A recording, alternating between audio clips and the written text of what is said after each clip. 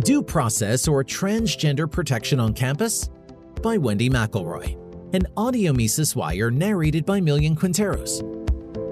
College campuses have long been battlegrounds between due process for those accused of sexual misconduct, innocent until proven guilty, and legal privileges for alleged victims who many automatically believe guilty until proven innocent. The front line is Title IX, the 1972 federal law designed to curb sex discrimination in schools. President Joe Biden's Department of Education (DOE) wants to add gender identity to the mix. The players in this renewed conflict are Senator John Kennedy of Louisiana, who has introduced a bill to champion due process rights on campus, and Biden's DOE, who is expanding the definition of discrimination.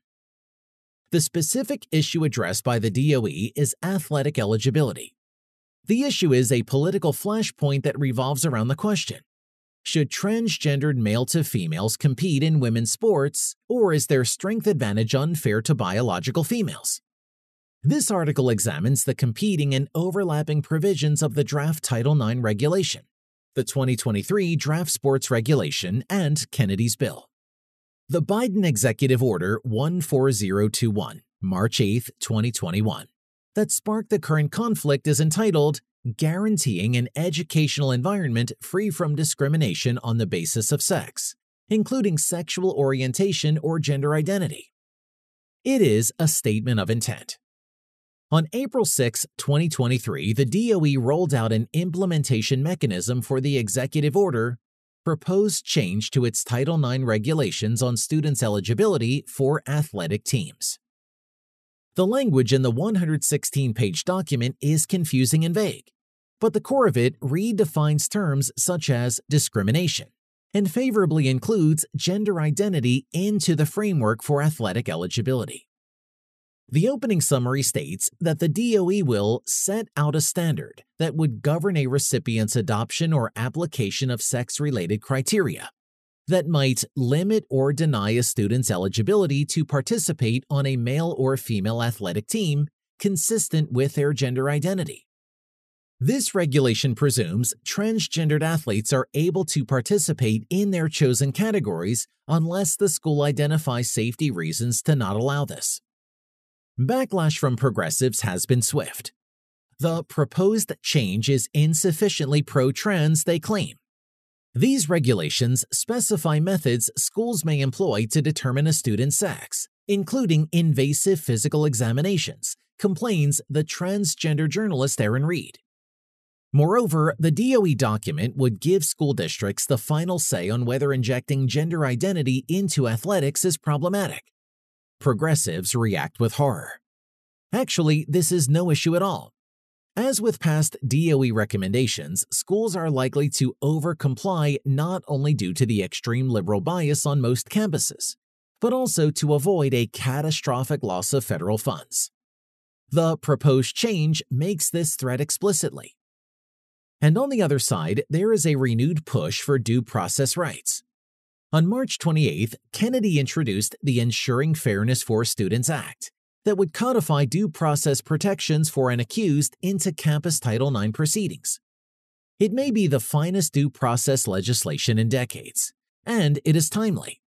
Donald Trump's Secretary of Education, Elizabeth DeVos, 2017 to 2021, worked with some success to install traditional legal protections into campus hearings.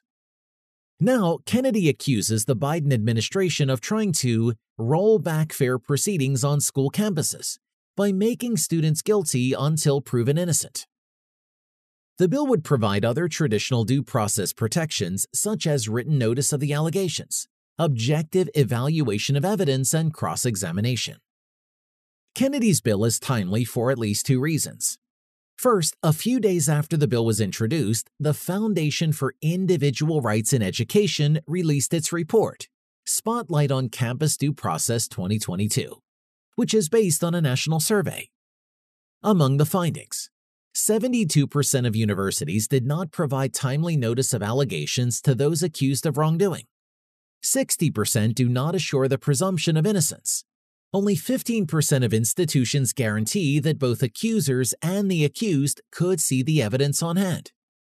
To the extent DeVos was successful, that progress is being eroded. Second, the DOE's proposed change focuses on transgender eligibility for sports, but this is almost guaranteed to expand into areas like harassment. The inevitability of the expansion is based on several factors, including the wording of Biden's executive order, guaranteeing an educational environment free from discrimination on the basis of sex, including sexual orientation or gender identity. Title IX is a broad anti-discrimination measure not limited to sports. Moreover, the history of Title IX is one of constant redefinition and expansion. Even before the proposed change is enacted, progressives are pushing hard for more protections. If gender harassment is included in Title IX, then it will be as subjective and legally vague as past sexual harassment standards, which hinged on whether the complainant felt offended. The proposed change repeatedly prohibits causing embarrassment to those who gender identify, but nowhere does it define or describe what causes or constitutes embarrassment. Does it include a refusal to use a complicated and evolving set of self-declared pronouns from themself and zerself to they and z? What if a student simply gets them wrong? If the mistake embarrasses a trans person, is it punishable? The provision violates what is called the vagueness doctrine. In constitutional law, a statute is void when it is so vague as to be either unenforceable or incomprehensible to the average person. One thing is clear: if sexual misconduct expands to gender misconduct, many more people, almost always men, will be accused of abuse. This would further chill free speech on already cold campuses. It would also destroy innocent human beings. Accused violators will be punished, tried, and even expelled with scarlet T's, transphobic, branded on their academic records. Without due process, Title IX proceedings are kangaroo courts. People who oppose due process are opposing common decency in the legal treatment of others. With bitter irony, they do so in the name of protecting the vulnerable, in this case, the gender identified. Anyone who needs protection against common decency and truth is not pursuing justice. They want privilege and power. If the voice of reason can still be heard, people need to hear it now. For more content like this, visit Mises.org.